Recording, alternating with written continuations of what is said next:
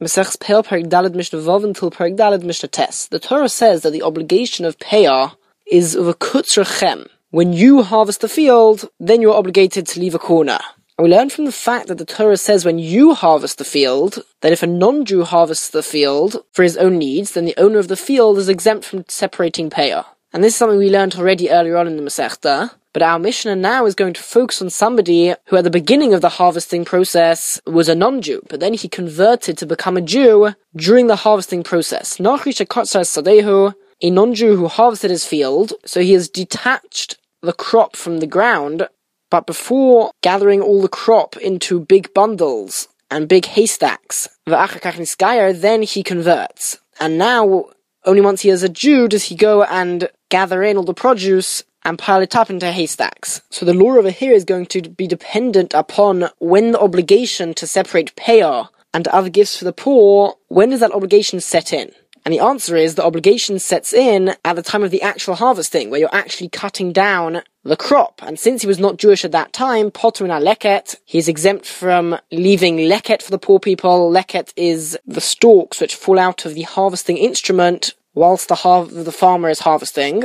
Usually that goes to the poor. But over here, since he was not Jewish when he harvested the field, even if he later converts, he's already past the obligation. When the obligation set in, it didn't apply to him, and therefore it's not going to apply to him later, so he is still exempt from leaving the leket for the poor people. As well as this, umina shikha, he's also exempt from leaving shikha for the poor people. Shikha refers to the forgotten produce, and there are two types of shikha. One are the stalks which the farmer forgets to cut off the ground, and the other type are the forgotten bundles which he leaves in the field and forgets to bring them in. Now, certainly when it comes to the first type, the forgotten stalks, the obligation of that type of shikha certainly sets in at the time of the harvesting, because that shikha is forgetting to harvest that. And in the case of the Mishnah, he was not Jewish when he forgot those stalks. However, when it comes to the other type of shikha, when he forgot to bring in certain bundles from the field, at the stage where he was bringing in the bundles, he was Jewish. And therefore you would think that for that type of shikha at least, this convert should be obligated to leave that for the poor people.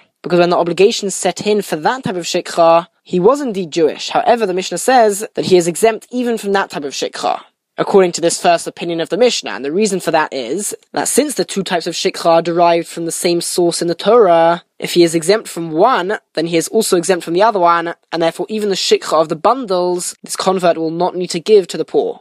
Alright, and thirdly, umina peah, he is certainly exempt from giving peah to the poor, because peah, as we have seen a number of times, the obligation of peah is at the end of the harvesting itself, the cutting of the produce, and at that stage he was not Jewish. Now Rabbi Yehuda mechayiv b'shikha. Rabbi Yehuda says that this convert is actually obligated to leave shikha for the poor, and he's referring specifically to the type of shikha, which is the bundles. He agrees that stalks which you left in the ground, you don't need to give those to the poor, because he wasn't Jewish when he was cutting down the produce. But the shikha of the bundles, according to Rabbi Yehuda, we view that as separate from the other type of shikha, she'ein ha-shikha el b'shas ha'imur, because this shikha, the obligation of the shikha only sets in at the time of the bundling up, at the time where you bring in all the bundles and put them into big stacks, and at that stage he was Jewish, and therefore he is obligated to leave this shikha for the poor people. Mishnah Zayin, the way we're going to understand this Mishnah is that it only goes according to the Chachomim in the previous Mishnah, who hold that if the farmer was not obligated to separate shikha of the forgotten stalks,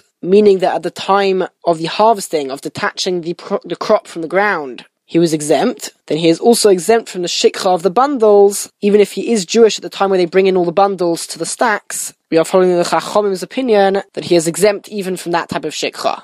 As we mentioned in the previous Mishnah, the Torah says, "Uvakutzrechem," and when you harvest the field. And just like that excludes non-Jews, because the Torah is saying specifically you, not non-Jews, it also excludes hekdesh. Hekdesh is property which is designated to the Beis HaMikdash. So if at the time of the harvesting, the field belonged to the Beis HaMikdash, and the treasurer or the person who managed the hekdesh property, if he harvested the field, then the field will be exempt from peah and the other gifts which the farmer needs to leave for the poor. So the Mishnah tells us, hekdesh kama, if the farmer made standing grain hekdesh, meaning before he harvested the field, before he even cut down the crop, he made the field hekdesh, ufoda kama, but then he redeemed the field while it was still standing and attached to the ground. So that means that he paid the value of the field to the Beis HaMikdash and transferred the holiness and the designation from the field onto the money. So now the money belongs to the Beis HaMikdash and the field belongs to him once more. So if he then goes and harvests the field, chayav, he is obligated because the obligation sets in at the time of the harvesting when he cuts it down. And at that point he owned it, and therefore he is obligated to leave leket, shikha, and peah.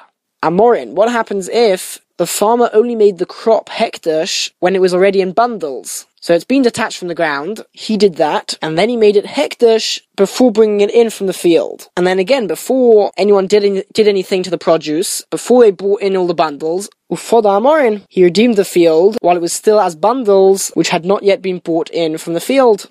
So then he continued the process. So again, of course, chayav, he is obligated to leave the leket and peah because he harvested the field even before making it hekdesh. And he's also obligated to separate shikha, which comes after he redeems it, because again, at the time that the obligation sets in, either at the time that he detaches the produce, or the time that he brings in the bundles, but either way, in this case, he was the one doing it, and he owned the field, and therefore he's obligated. However, if he made it hekdesh while it was standing and attached to the ground, and then whilst it belonged to the Beis HaMikdash, it was harvested by the person managing the Beis HaMikdash's property. So in this case, at the time that the obligation set in, he was exempt. And this even applies to shikha, because we're going according to the Chachomim in the previous Mishnah, that the obligation of shikha, even shikha of the bundles, sets in, or we view it as if it sets in, already when he is detaching the produce from the ground. So Poda Amorin, if he only redeemed it once it was already into bundles, then P'tura he's exempt, Shebishas Chayvasa Haisa P'tura.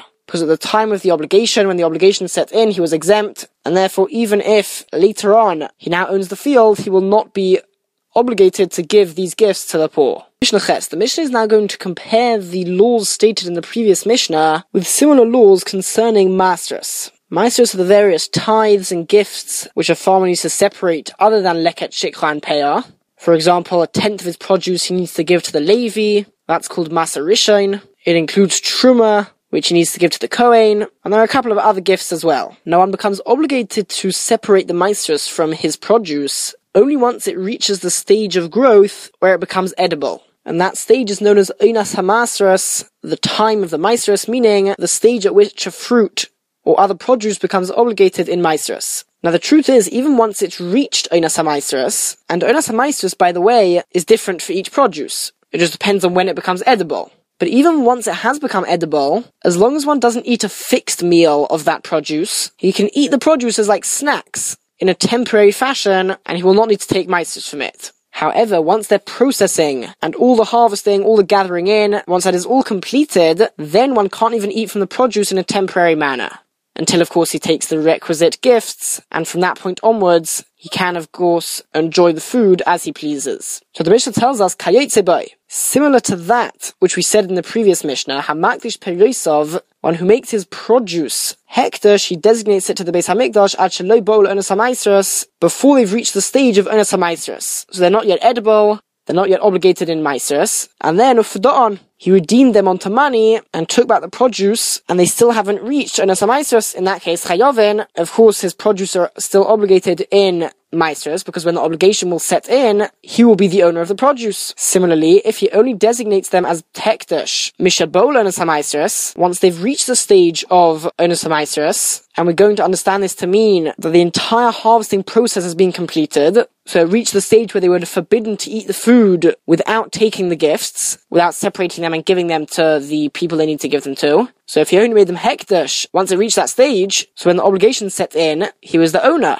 Ufadon, then he redeemed them. After that, Chayovin, he's still of course obligated to separate the gifts and give them to the people, as we explained. The only case where he won't need to is hekdishan ad shelo nigmaru, if he made them hekdesh before their processing was completed. So this could mean before the Einas HaMasros, before they're even edible, or it could mean after they're edible, just before their entire processing has been completed. U'gemorin ha-gizbar, and then their harvesting process was completed by the gizbar, by the person managing hekdesh's property. And only then did he redeem them. In that case, Paturin, the owner and the farmer, would be exempt from separating Masros. Again, the reason being, at the time where the obligation set in, they were exempt. So to summarize, if at either the stage of Einas HaMasros, or at the stage where the entire harvesting process has been completed, if at either of those two stages the field was owned by the Beis Hamikdash, only in that scenario would the farmer be exempt from separating the Trumas and Maasros, but in all other cases he would be obligated.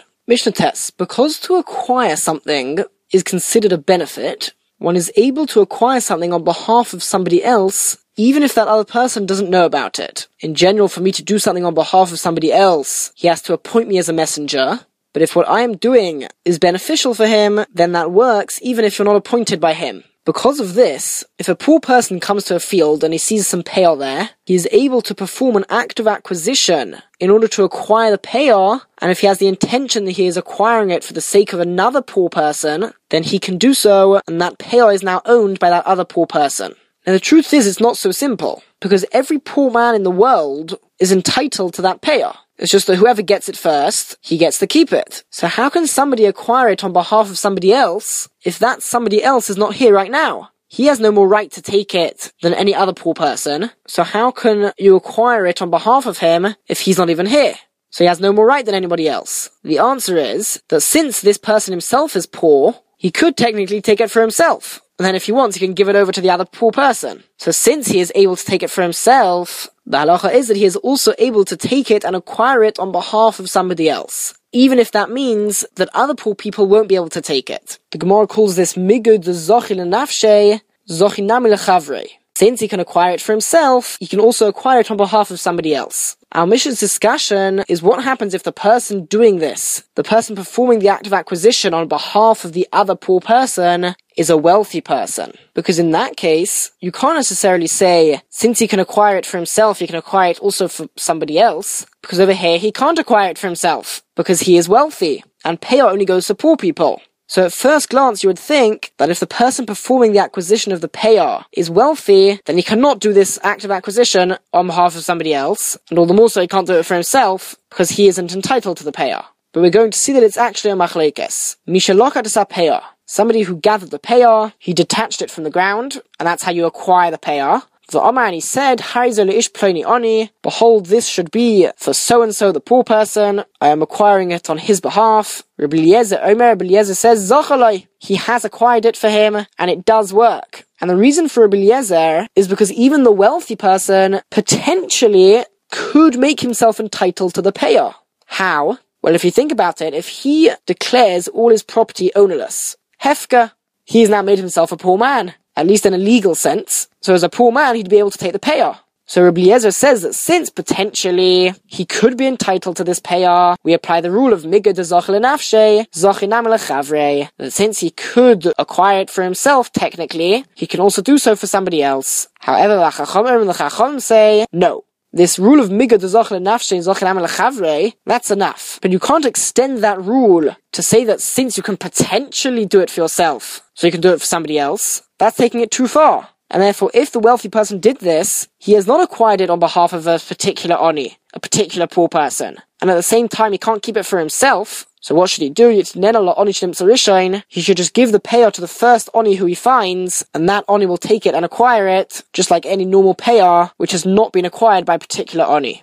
Alright, when it comes to a non-Jew who owns land in Eretz Yisrael, there's a debate as to whether a non-Jew can actually legally own land in Eretz Yisrael. And the way we're going to understand our Mishnah is that this Mishnah follows the opinion that ein kin l'nochri be'Eretz Yisrael, la'afkiam de maisa, that a non-Jew cannot legally own any land in Eretz Yisrael, and this has a consequence in terms of taking maser. The gifts which a farmer separates and gives to the poor people, for example, leket, payah, shikha, when the poor person takes that, he does not need to separate trumas and masers from there. That in itself is a gift. Now, if a non-Jew were to own land, so then all the crop which grows in his land will not require trumas and maasros to be taken from there. A non-Jew is not obligated to take trumas and maasros. However, if you follow the opinion that a non-Jew cannot technically own land in Eretz Yisrael, that means that if a Jew takes produce from that land, it's technically owned by a Jew, whoever the previous Jewish owner was. Or right now it's owned by the Jew who takes the produce. The point is, it's not owned by the non-Jew, which means it's obligated in trumas and maasros. And a question which arises is what happens if the non-Jew, for some reason, decided he wanted to give leket and shikha and payah? He's not obligated to, but let's say haleket v'ashikha v'payah shel nochri. These gifts for the poor which come from a non-Jew. Says the Mishnah, Chayiv b'Maisros, these gifts are obligated in Maisros, and the poor people will have to separate the Trumas and Maisros from there. The reason being, that since it was given by a non-Jew, it's not classified as leket or shikha or payah. We view it as just gifts, and therefore the poor people will need to separate the Trumas and Maisros from them. Elohim ken hifger, unless the non-Jew makes his part of his produce ownerless. Because ownerless produce is exempt from Trumas and Maisros. So then if a poor person or even a wealthy person comes and takes that ownerless produce, he will certainly be exempt from separating the gifts, the Trumas and the Maisros. The point of the Mishnah just is that a non-Jew who gives these gifts, the gifts do not have the status of leket, shikha, and payah, and therefore are obligated in Trumas and Maisros. Just like all of the produce in a non-Jewish person's field in Eretz Yisrael, since the non-Jew does not technically own it, and therefore it is obligated in Trumas and Maisros.